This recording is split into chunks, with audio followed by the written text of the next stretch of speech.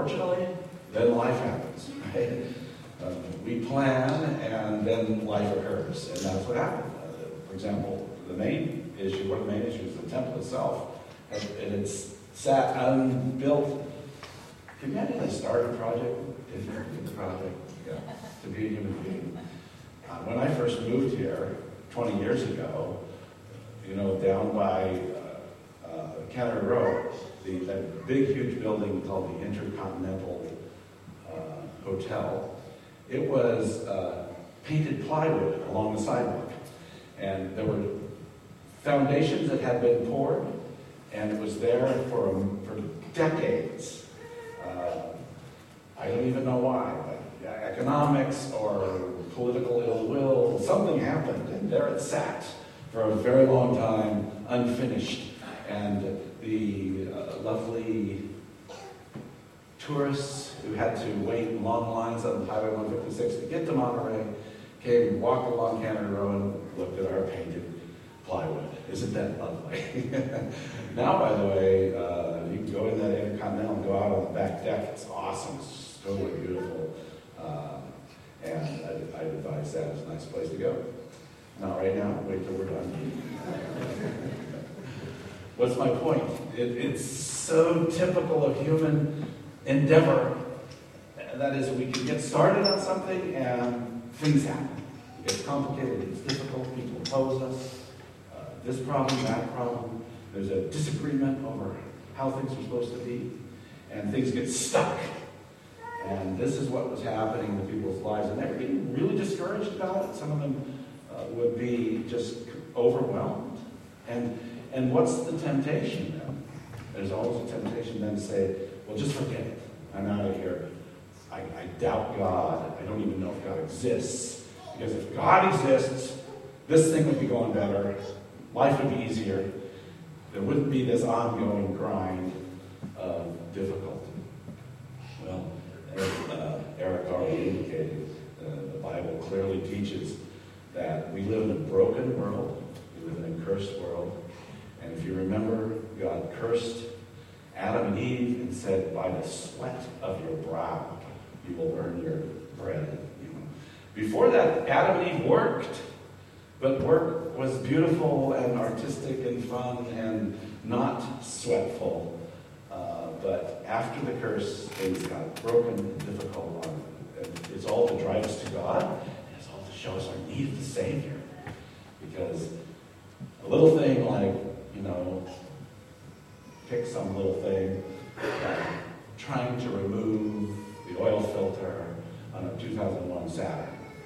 That is way too hard. I own one. And it's just, there's something criminal about that. It shouldn't be hard to get to the stupid oil filter. But that's a part of that's apparently a cursed car. It's a part of the reality of life. And those things are to push us to God. And we realize how vulnerable and how actually weak we are. We need a mighty God, and we need to trust Him with everything. So we're looking at the book of Zechariah. We're going to take the rest of our time together just to look at one of the short visions here today. As you can see, the 4 horns versus the 4 craftsmen. Sears, trademark, Craftsmen. It's an interesting little vision, verses 18 through 21 of chapter 1. Hear the word of God. And I lifted my eyes and saw, and behold, 4 horns. And I said to the angel who talked with me, what are these? And he said to me, these are the horns that have scattered Judah, Israel, and Jerusalem. Then the Lord showed me 4 craftsmen. And I said, what are these coming to do? He said, these are the horns that scattered Judah so that no one raised his head. And these have come to terrify them, to cast down the horns of the nations, who lifted up their horns against the land of Judah, to scatter it. This ends the reading of God's word. Let's pray. Thank you, Father, for this beautiful time to meet together in this clean, well-lit place and spend some time with your precious word. And we do pray, oh Father, that you would teach each of us what you want us to learn from this beautiful, very old Hebrew poetry, prophecy that you gave to your people and you've given to us today to encourage us. So, Father, we commit this time to you and bless the children as they're learning as well and doing various things downstairs. Bless them and the teachers. In Jesus' name, amen.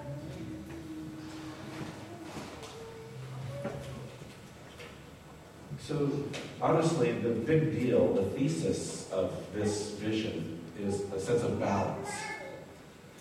There's 4 horns and there's 4 craftsmen. They're very different things. What are the horns? 4 horns. Horns are a symbol of power. And in this case, clearly, nations who garnered up their strength and built an army and invested in their armies to wreak havoc, to go around and conquer other nations.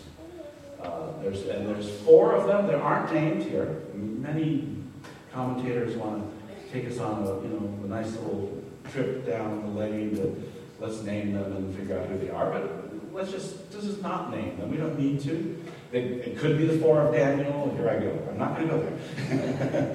Why? Because that's not the point of this text. This text is saying that God's people, and it's an interesting listing there in verse 19. They scattered Judah, Israel, and Jerusalem. Judah is the southern kingdom, which lasted a lot longer than the northern kingdom. The northern kingdom fell to Assyria, Nineveh, in 722 BC. So after that, 586 BC, Judah and Jerusalem being the capital of Judah, of course, fell. And when you say fell, it's not the way they tripped and fell. No. We mean they were crushed. We mean the cities were smashed. And they literally came in and ripped the society to shreds, killed lots of people. Like 2/3 of people, or big, huge numbers of people were killed. Other people were deported back to Babylon. So fell is almost an understatement, but they were scattered. The diaspora out, spread around. Judah is the southern kingdom, Israel is the northern kingdom. Judah, Israel, and Jerusalem. These are the 4 horns that did this. They're not horns connected to an animal in this case. They're sort of like just horns. Just power, just strength. Might makes right. I will crush you. I'm a fascist. You will do what I say. Because I've got the biggest horn here. I'm going to beat you into submission. Why? Because I can! That's kind of the idea. You might even say that with some volume for emphasis. Now what a contrast to have 4 craftsmen.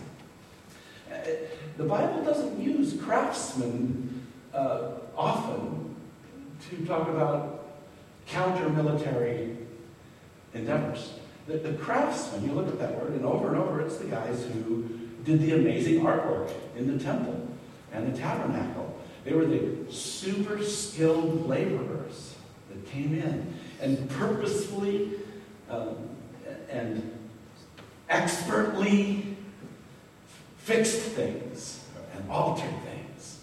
And there's a sense of blind strength of the military might of the nations. The goyim is the word in Hebrew. And God's careful solution, well thought out, planned. Got to get it engineered. You have everything just perfect. Everything is just lovely, and he fixes it. It's kind of exciting. That's this beautiful balance that fits the whole big category of evil versus good. God is fixing it. He has fixed it. He will fix it. And when he fixes it, he does it right. You don't have to call him back to get it fixed again. Now, let's bring in the context here as well, because I kind of didn't carry this through well enough last week. I sort of started to, and I just want to confess, I just didn't quite make it. We'll do that week to week to keep you coming back. See, what am I referring to? Actually, this second vision is a part of it, the answer to the prayer of a very special individual who is the angel of the Lord. I made a big point of that, how up in the other vision, the first vision, look at it with me, let's see. Here, let's just pick it up at verse 11. It says, and they answered the angel of the Lord. And again, doing a little bit of Bible study, we discovered that this phrase, the angel of Yahweh, is unique, and it's applied actually to God himself. And so in theology, we think, well, this could be a pre-incarnate appearance of Christ himself on the earth when he comes. Christophany, or a theophany. And so the Lord, the angel of the Lord, or angel, you can say messenger. It's the same thing. Angel is a messenger. And you could even, maybe I'm stretching a little bit, but you could even think the word of the Lord. The messenger, the message, the communicator. It's all, in that area. This angel of the Lord who's appearing in his vision in verse 11, remember what happens. It says, and they answered the angel of the Lord who was standing among the myrtle trees and said, we have patrolled the earth, and behold, all the earth remains at rest. This is a problem because it's great evil. Nobody's trying to fix it. They just think, it doesn't really matter. We'll just let it go. And look at what happens in verse 12. Then the angel of the Lord said, O Lord of hosts, Yahweh Sabaoth, Lord of all capabilities, Lord of all of the hosts of armies of angels. See, it's never a problem that God doesn't have the capability to fix the thing. The rub for us is he decides when he's going to fix it. And we want to tell him when to fix it. But faith is that you're the Lord of hosts, and I trust your timing in all of this. So the angel of the Lord, again, we think this is Christ. This is God himself appealing to God, the Father. O Yahweh Sabaoth, how long will you have no mercy on Jerusalem? This is verse 12. And the cities of Judah, against which you have been angry these 70 years. So what do we have here? We actually have Jesus Christ himself praying to God the Father for the suffering of God's people. Now that shouldn't sound weird, because if you know about the role of Christ, one of his big jobs right now is to intercede for us, we call it. But he's praying for you right now. I mean, what a great prayer partner. We sing the old song, what a friend we have in Jesus. Look at Romans 8:34.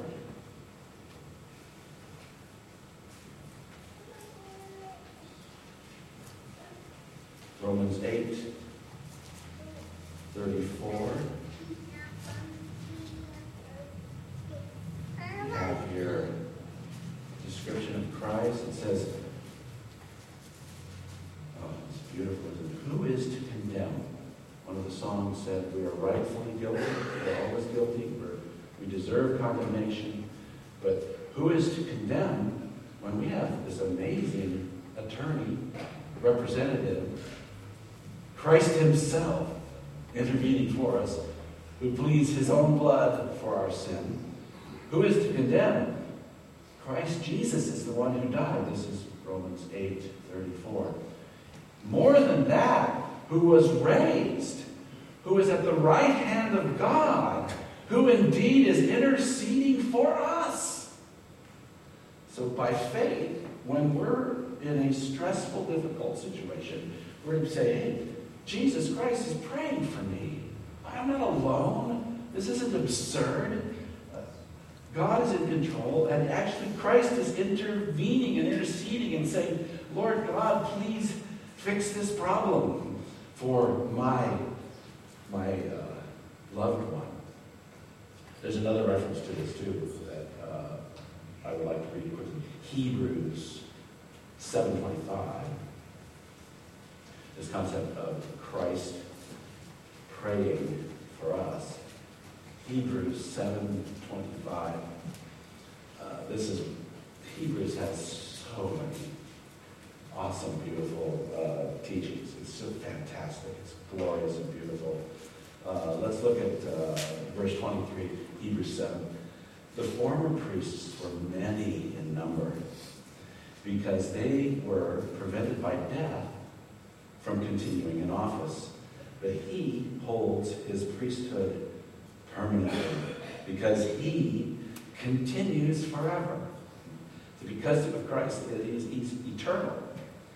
He's always the priest. He's always there, always available, always working. Look at verse 25. Consequently, he is able to save to the uttermost those who draw near to God through him. But this is the gospel in a nutshell. Right there. Anybody. It says, consequently, he is able to save to the uttermost those who draw near. If you draw near to God through Jesus Christ, he's able to save you completely, 100%, not partially, and then you have to make up for whatever he was lacking in ability. No, that's wrong. That's just a really bad teaching about that. He saves to the uttermost those who draw near to God through him. And look, here's the punchline of what I was getting to. Since he always lives to make intercession for them. For it was indeed fitting that we should have such a high priest, holy, innocent, unstained, separated from sinners, and exalted above the heavens. So Jesus Christ, the messenger of Yahweh, is praying to the Lord of hosts, saying, please help them, O Lord. And what we have here in our second vision is a promise of the answered prayer. The promise of the answer to the Lord's prayer. Again, just God hears and answers prayer. And this is the actual prayer of the angel, the messenger of the Lord. O Lord of hosts, how long will you have no mercy on Jerusalem and the cities of Judah, against which you have been angry these 7 years? Again, that's a very specific case, but you extrapolate that and make it bigger, and it fits the entire course of spiritual reality. That we have sinned, God is rightly angry with us, but in his time, he has shown us great mercy through Christ himself, and those who come to the Father through Christ are saved to the uttermost, as he is the living, amazing Savior. So again, God hears and answers prayer. But in the context, remember, there's been these 70 years. 70 years is more than a generation. Most people died waiting for the answer to God. And just nothing's been going on. It's not getting any better. It says the nations, all the earth remains at rest. Nobody's taking this seriously. And look at verse 15. And I am exceedingly angry. This is the voice of God. I am exceedingly angry with the nations that are at ease. They're just taking it easy. So we know that God hears and answers prayer, but it can seem more like a Salvador Dali painting. This is what life really seems like. The clocks have all melted. Nothing's going on. Where are you, God? I just don't get it. Where are you? And why is that? Again, what's the idea of the four horns? I honestly think just the kernel of the idea is that this has been overwhelming. They're coming at me from all four sides, all 4 points of the compass. They're strong. They have might. This isn't a joke. The terror was real. Look at the terror here. We hear a lot about terrorism.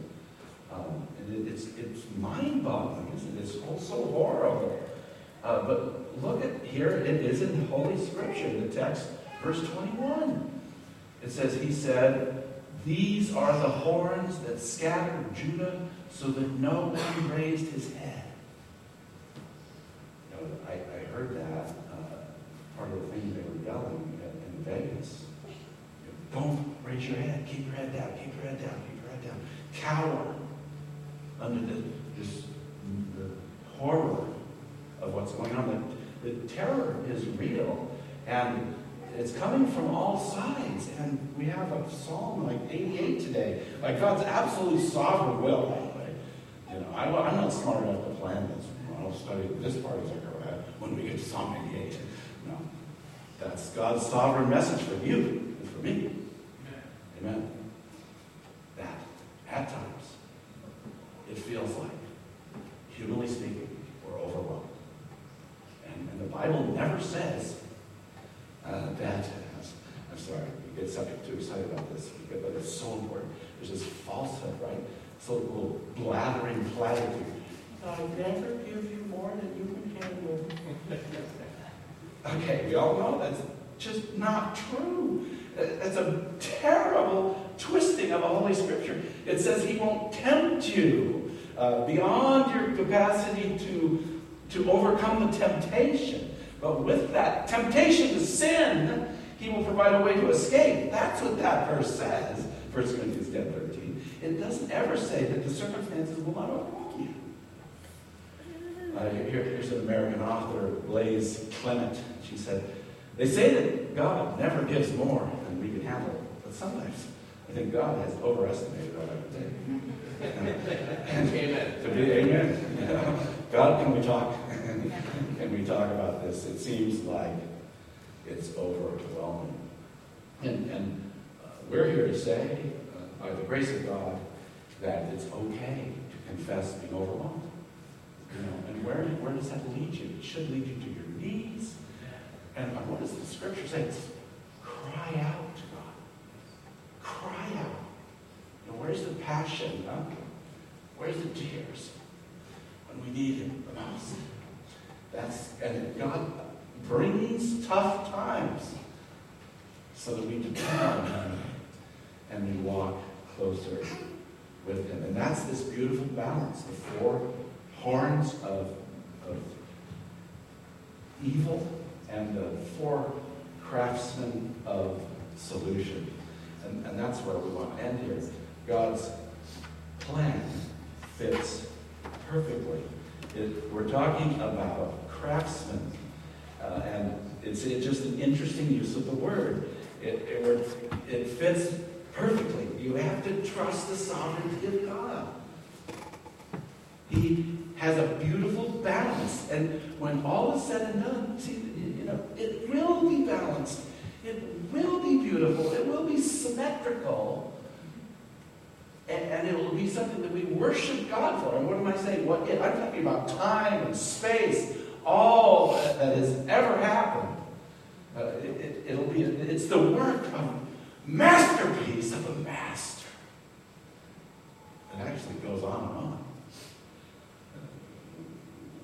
Eternity is a part of it too, you know. And He provides craftsmen that are skilled. That's That's the idea here. I want to pick up three words here. A perfect plan. We trust his perfect plan. The terror was real. And it says, so no one raised his head, but his solution will match the problem exactly. Look at the text. That they were terrified, and what did the craftsmen come to do? What do you show up here with a tool belt? What are you going to do? He's got a plan. He knows what to do. He knows how to fix it. Union labor, well-trained, well-experienced. And here it is.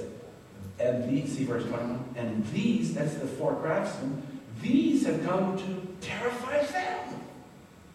That's the balance. They caused great terror in God's perfect plan as he disciplined his own people. They caused great terror. But he is balancing that out, and he will terrify them.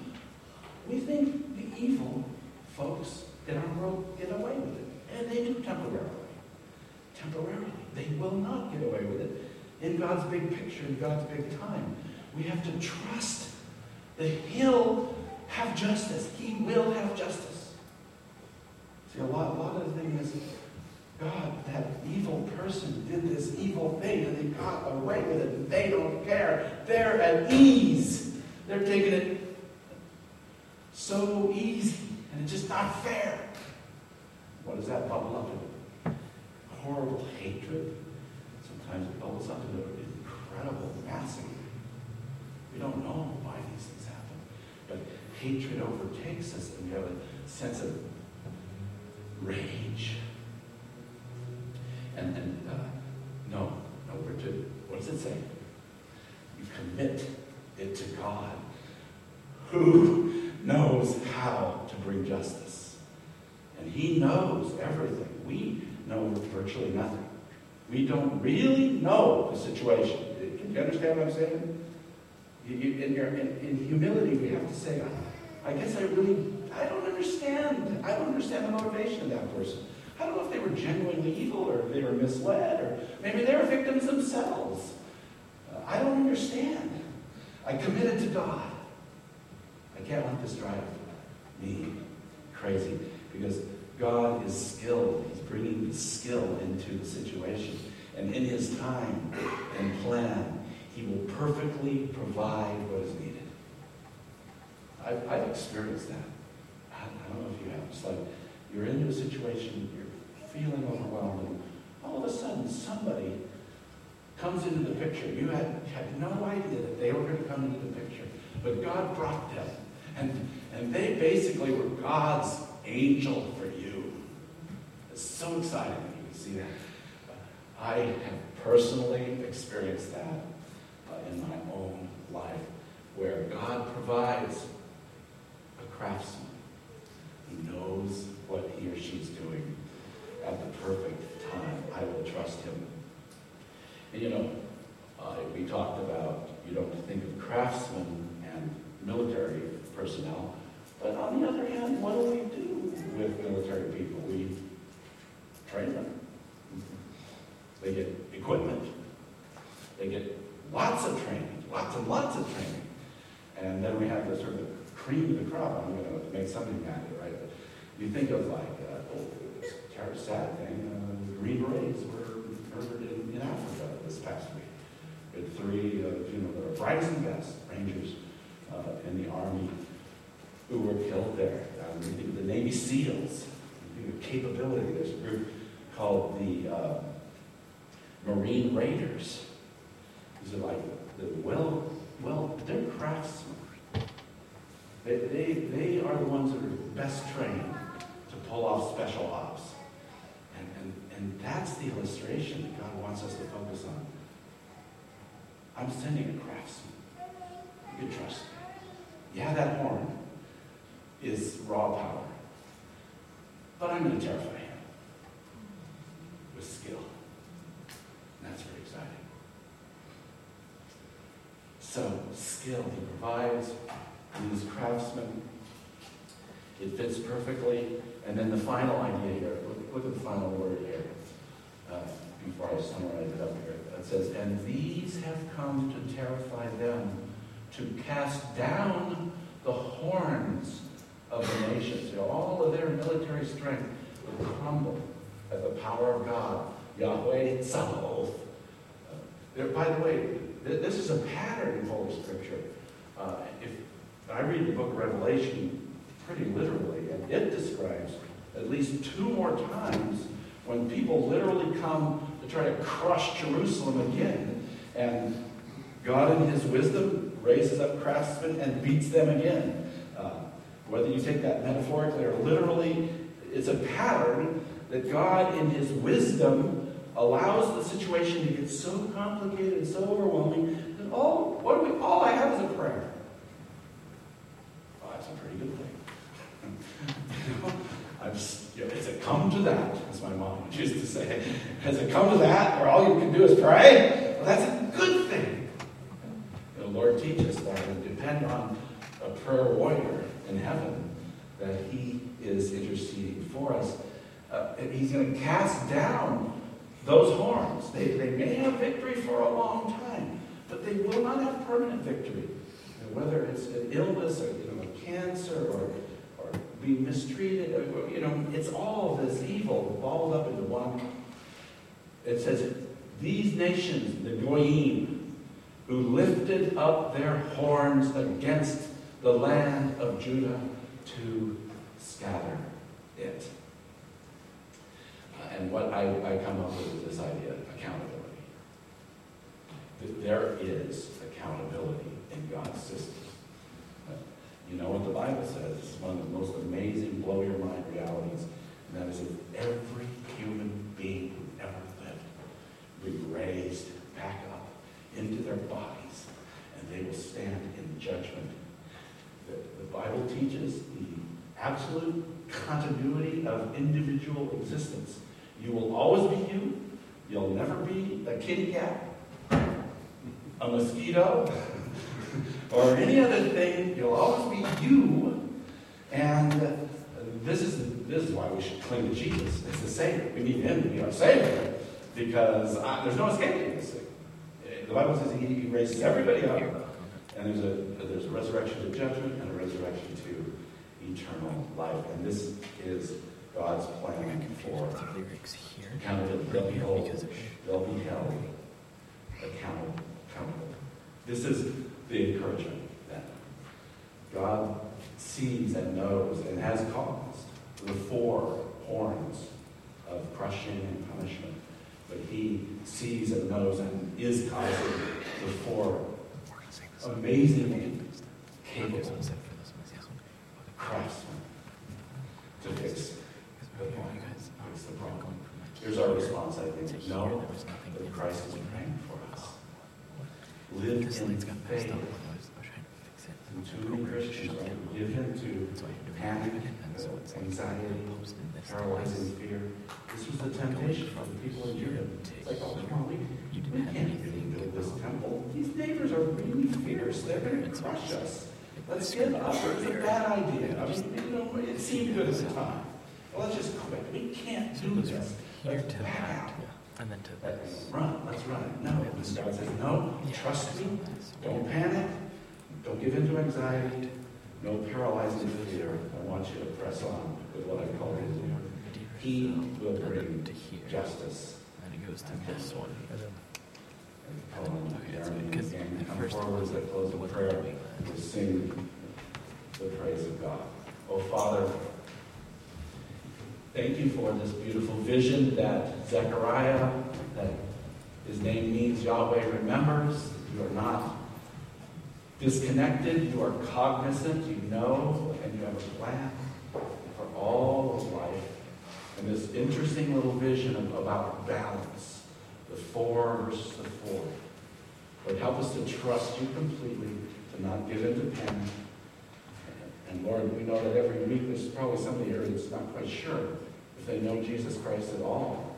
And I pray that in your grace and kindness, open their hearts to come to Jesus Christ and to take the beautiful offer of being saved to the uttermost through the power of Jesus, through the work He did for us on the cross. That he was buried, he rose again, and he's now in heaven interceding for us. Lord, fill us all with faith and more confidence in our